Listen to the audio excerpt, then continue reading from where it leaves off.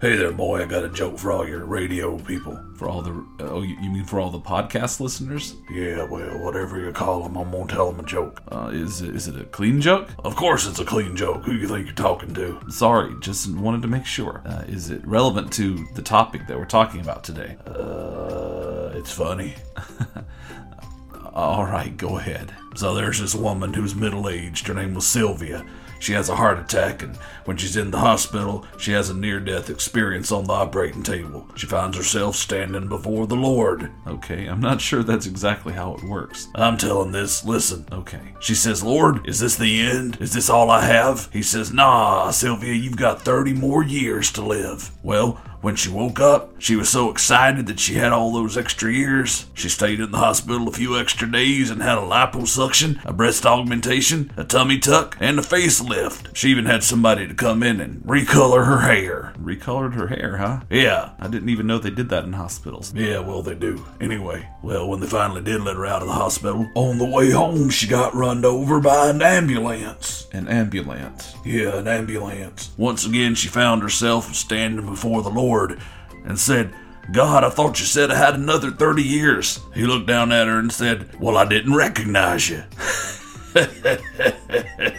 Well, that was fairly awful, but oddly enough, it does actually go along with today's lesson. Well, you're welcome. Okay.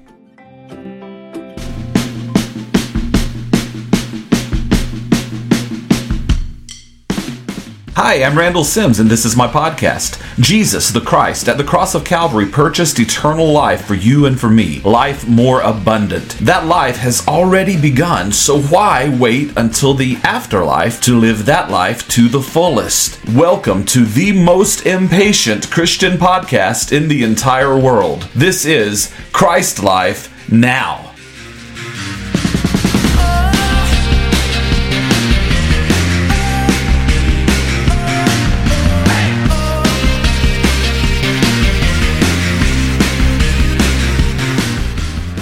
I want to share with you a snapshot of the biblical church and discuss how it looks compared to the church of today.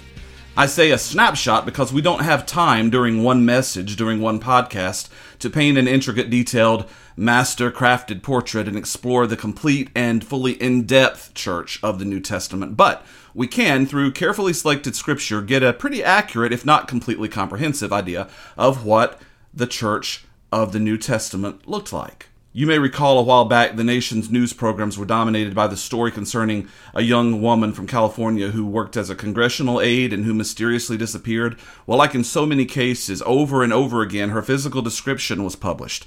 Her height, hair color, eye color, and distinguishing characteristics. By virtue of that detailed description, there was hope. If someone should see her, she could be identified and then brought home to her worried family. Sometimes this is successful, and unfortunately, sometimes it's not. But here's my point. Every day in our lives, we encounter occasions in which we have to identify certain objects. If we go to the supermarket to shop and we return to the parking lot, we have to identify the particular vehicle that belongs to us. If a mother's child becomes separated from her in a large crowd, she can provide an identifying description to those who may be able to locate the child. Perhaps the most important application of that principle is, it is essential that we be able to identify the church of the New Testament, the one that God planned and the one that Jesus purchased by the shedding of his blood. It is important that as believers we're able to identify that spiritual body. Can it be found in today's world? Well, tragically, many sincere religious people operate on the premise that it really doesn't make any difference what church one belongs to, so long as it's under the general umbrella of Christendom. But is that a valid premise upon which to operate? If the church is something that's important in the mind of God, and it is, the Bible indicates it was a part of the divine plan from eternity, and because Christ shed his blood to buy it, then surely it's important enough to need appropriate identification. Wouldn't you agree? A mature Christian doesn't just flip through the yellow pages of the telephone book or turn to Google search to find the nearest congregation to belong to. Instead, the conscientious person wants to know intellectually and biblically, what is the church of the Bible? Where is it? Am I a member of it or am I not? Let me give you another illustration, which I think will help to put this matter into focus. Suppose someone is asked to identify a mammal. What is a mammal? Well, you might consult several dictionaries. You might look at a more general dictionary, or you might want to reference a science dictionary. The definitions will be the same generally, with maybe a greater degree of detail in the scientific work. Here is an abbreviated definition of a mammal. A mammal is a creature characterized by certain traits. It has hair on its body, it is warm-blooded, and mammals nurse their young. The English word mammal derives from a Latin word mamma, which is the term for breast, having to do with the suckling of the offspring. A dog is a mammal. A dog has hair, is warm-blooded, and suckles its young. A cat is a mammal. Human beings are mammals, according to this definition. A whale is a mammal, having all three of these characteristics. But a bird is not a mammal. Though a bird is warm-blooded, it does not have hair, and it does not nurse its young. A caterpillar is not a mammal. A caterpillar has hair, but it does not nurse its young. A mammal has all of the previously mentioned traits. Here is the point of the analogy. There are many churches in our community which have some of the traits of the New Testament church. But just as a mammal is not a mammal unless it has all the qualities that are mammalian, in the same way, a church is not the church of the Bible unless it consists of believers who exercise all the characteristics that the church of the Bible did. So, as we analyze this snapshot of the early church, I believe the Lord would like for each of us to ask ourselves, am I a member of Christ's church, or am I simply a member of a church? First of all, I would raise this issue. When was the Church of Christ established? It was established 50 days after the death of Jesus. The record of this is found in the 2nd chapter of the book of Acts. The time is specifically identified as the day of Pentecost. The power of the Holy Spirit was poured out supernaturally upon the apostles, and for the very first time in all of history, they began to proclaim the basic facts of the gospel message. Namely that, number 1, Jesus had been crucified for the sins of humanity. Number 2, he had been put in a tomb. And number 3, on the 3rd day, he arose from that tomb. And then, 40 days later, he ascended back into heaven to be at the right hand of God. In Acts chapter 2, verse 2, it says, "When the day of Pentecost had arrived, they were all in one place. Suddenly a sound like that of a violent rushing wind came from heaven, and it filled the whole house where they were sitting. And tongues like flames of fire that were divided appeared to them and rested on each one of them. Then they were all filled with the Holy Spirit and began to speak in different languages, as the Spirit gave them ability for speech. There were Jews living in Jerusalem, devout men from every nation under heaven. When this sound occurred, a crowd came together and was confused because they heard each one of them speaking in his own language. And they were astounded and amazed. They thought, in fact, that these people must be drunk. Thankfully, Peter stood up and began to preach. He raised his voice and proclaimed to the crowd, "Men of Judah and all you residents of Jerusalem, let me explain this day to you and pay attention to my words. For these people are not drunk as you suppose, since it's only 9 a.m. On the contrary, this is what was predicted through the prophet Joel." Peter was saying, here's what's really going on. God has resurrected Jesus, and we are all witnesses. So, since he has been exalted to the right hand of God and has received from the Father the promised Holy Spirit, he has poured out what you both see and hear right now. Therefore, let all the house of Israel know with certainty that God has made this Jesus, whom you crucified, both Lord and Messiah. Now, when they heard this, they came under deep conviction and said to Peter and the rest of the apostles, "Brothers, what must we do?" Peter said to them, here's what you do. Repent, change your old way of thinking, turn from your sinful ways, accept and follow Jesus as the Messiah, and be baptized, each one of you in the name of Jesus Christ, because of the forgiveness of your sins, and you will receive the gift of the Holy Spirit. For the promise of the Holy Spirit is for you and for all your children and for all who are far away, including the Gentiles, all who the Lord our God will call to himself. And with many other words he testified and strongly urged them, saying, "Be saved from this crooked and unjust generation." In Acts 2:41 it says, "So then, Those who accepted his message were baptized, and on that day about 3,000 souls were added to the body of believers. Now that was awesome, but the sad part about that is the apostles didn't have any other churches to call and say, hey, guess what happened at our church today?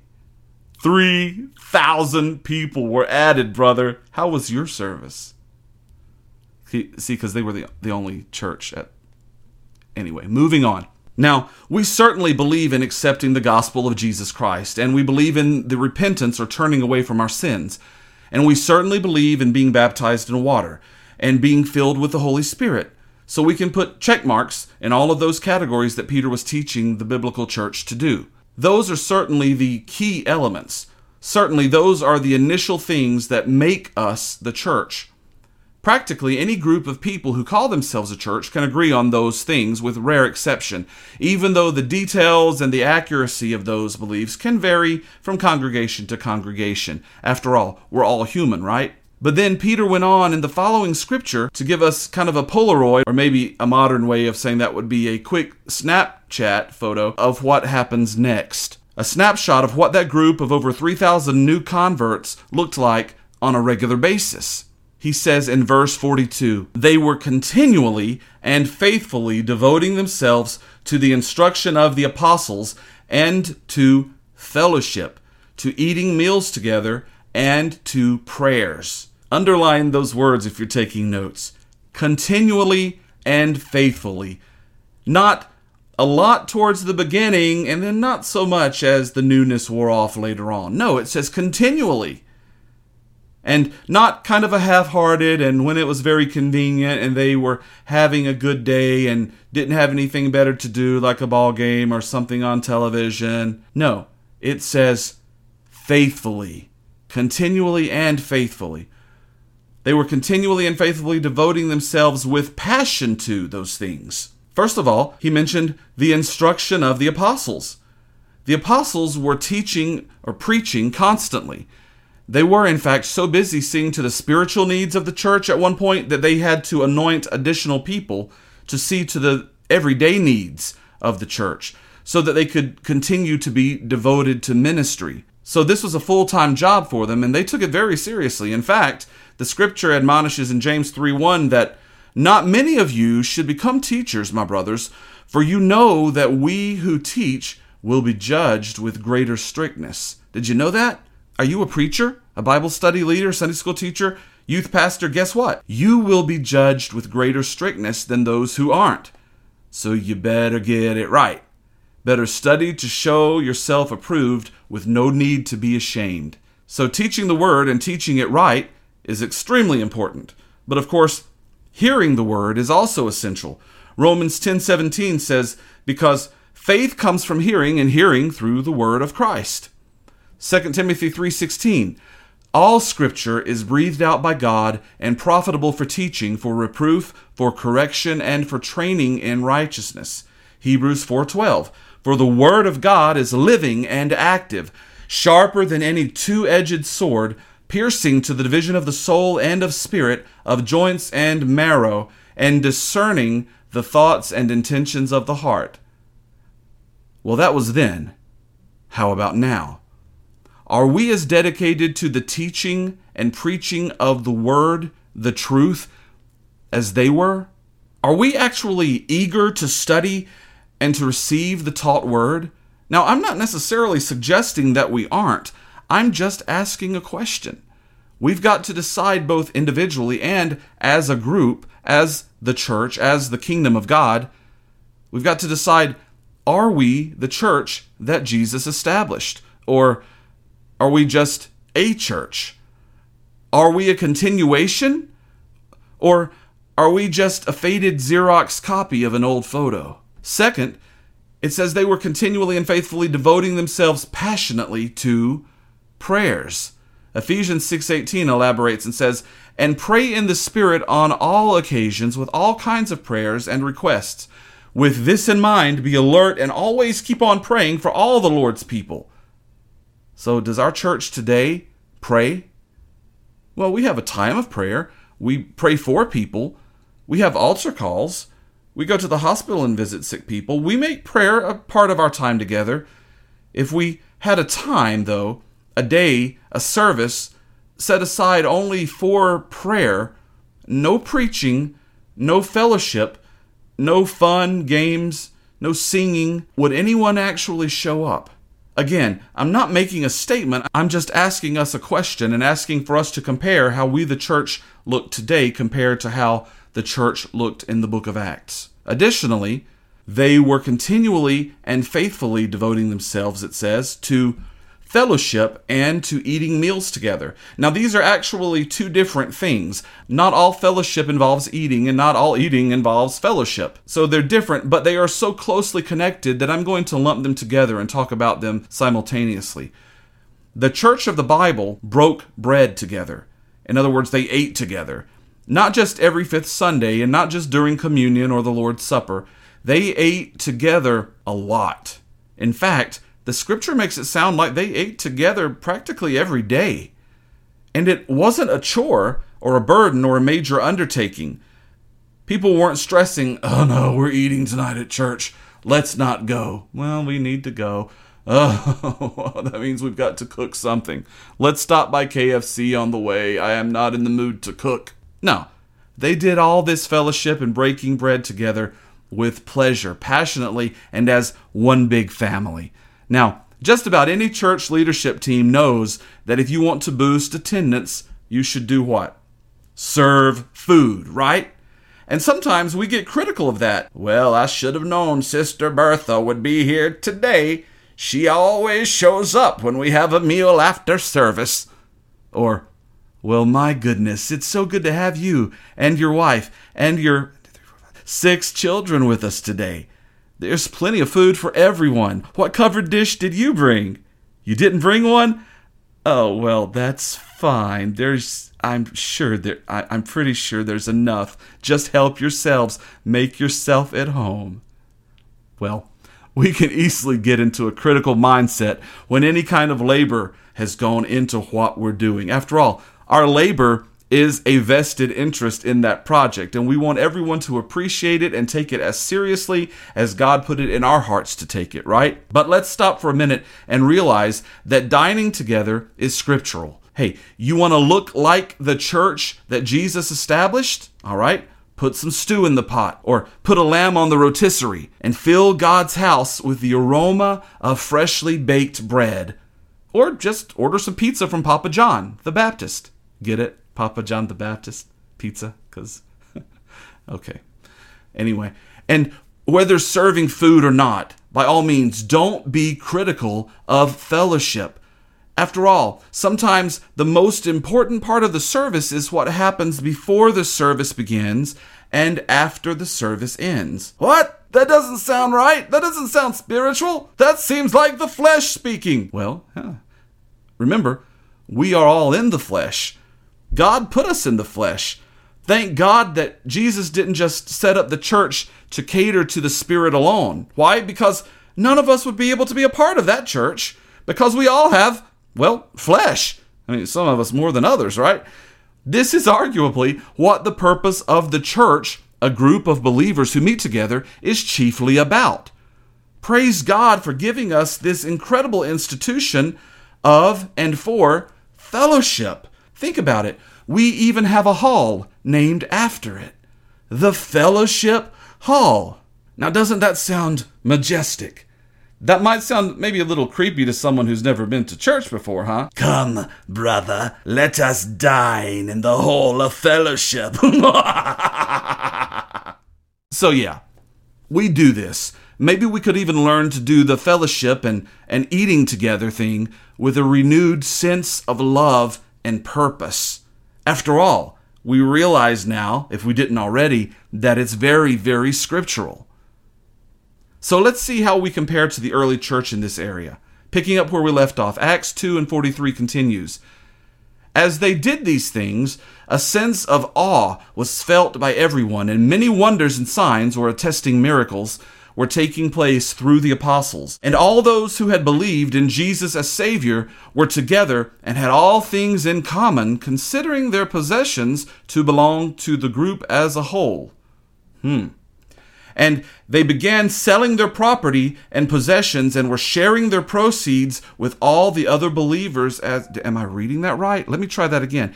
And they began selling their property and possessions and were sharing the proceeds with all the other believers as anyone had need. Yet again, I'll insert, Day after day, they met in the temple area, continuing with one mind and breaking bread in various private homes. They were eating their meals together, but not just eating their meals together. They were eating their meals together with joy and generous hearts, praising God continually and having favor with all the people. And guess what happened? The scripture says, now are you listening? All right, here we go. The scripture says, and the Lord kept adding to their number daily those who were being saved. Now, does that seem a little bit different from today? The Lord adding daily to those who were being saved? It seems sometimes in our world, it's like the pastor says, hey, Sister Margie, church secretary, can you get together for us for the year-end report all the names of the people who were saved at our church this year? She pulls out an index card and says, yes, sir, Pastor, I have both of them right here. But how about 3,000 being added in one day, and then the Lord kept adding daily? It's quite a comparison to make, isn't it? All right, let's imagine for just a moment that a photographer from back in the day took a photograph of the church 2,000 years ago. I know there were no photographers back then. I said, let's imagine. And then he leaves the earth for about 2,000 years, but he remains alive during that time. Then he returns in the near future, which could be tomorrow or even could be today, and he sees us calling ourselves the church. Would he realize that we are that same church that he remembers from that photograph that he took? Or would he say, is that you? You look different in your picture. Now, if this is coming across as negative, that is not my intention. It's really not. In fact, let me state again, I am not suggesting that we would not be recognizable today as the church that was established in Acts. This is not a message that says, we're sick, let's get treated. Not at all.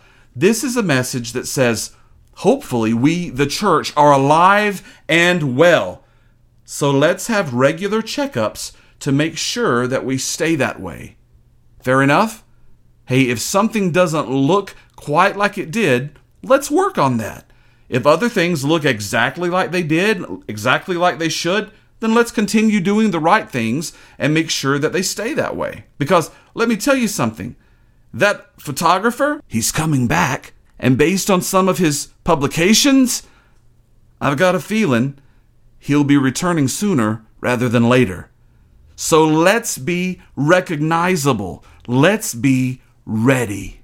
Let's be certain that we, the people, the children, the kingdom of God, the church, are taking instruction from the apostles or from our leadership. And let's be certain that we are devoted to prayer, effectual, fervent prayer of righteous men and women. Let's be certain that we're not afraid of and we don't look down on, and we actually embrace fellowship. And hey, let's have some people from the church over for dinner. Let's eat our meals together. The fellowship hall is not the only place that you can do that. There are restaurants in a town near or not so near you, depending on where you live. My point is, you can get there continually and faithfully, focusing on these things. We want to be recognizable. We want to look exactly like the picture. Hey, I want you to know, and this is for everyone who's listening, I love you. Even more, the creator of the universe loves you. And church, if God has a refrigerator, your picture is probably on it. If you've not yet become a member of the church, you can do that right now by coming into relationship with Jesus as your Savior. That's all it takes. Just pray this prayer with me. Dear God, I confess that I am a sinner. I'm sorry for all the sins that I've committed, all the wrong that I've done. And I turn away from those things. I repent of them. From this point forward, I will follow your ways, your teachings. I will follow you. I confess that Jesus died on the cross for my sins, that he came back to life 3 days later, and that he is the Lord of my life. In His name, in Jesus' name, I pray this. Amen. Now, if you prayed that prayer and you meant it from your heart, I believe you became born again. Send me a message, drop me an email. I want to help you get started with some of the first steps in this new journey that you're on. Thank you so much for listening to this message today. I hope it's been a blessing to you. I hope it's encouraged you. I hope that it's given you some motivation. Hey, go ahead and share it with a friend. For that matter, share it with an enemy. Just get the word out there. We want to reach as many people as possible. Also, thank you for your financial support. If you are not already a financial supporter, please prayerfully consider becoming one. Our Cash App, PayPal, and mailing address are located in the description below. Until next time, have an awesome day and live your Christ life now. Now is the chance to use reliable energy to grow your money with the Dominion Energy Reliability Investment. Our new investment product offers competitive returns, no maintenance fees, and flexible online access to your money. Make the reliable investment in reliable energy. The Dominion Energy Reliability Investment. To find out more, go online to reliabilityinvestment.com. That's reliabilityinvestment.com.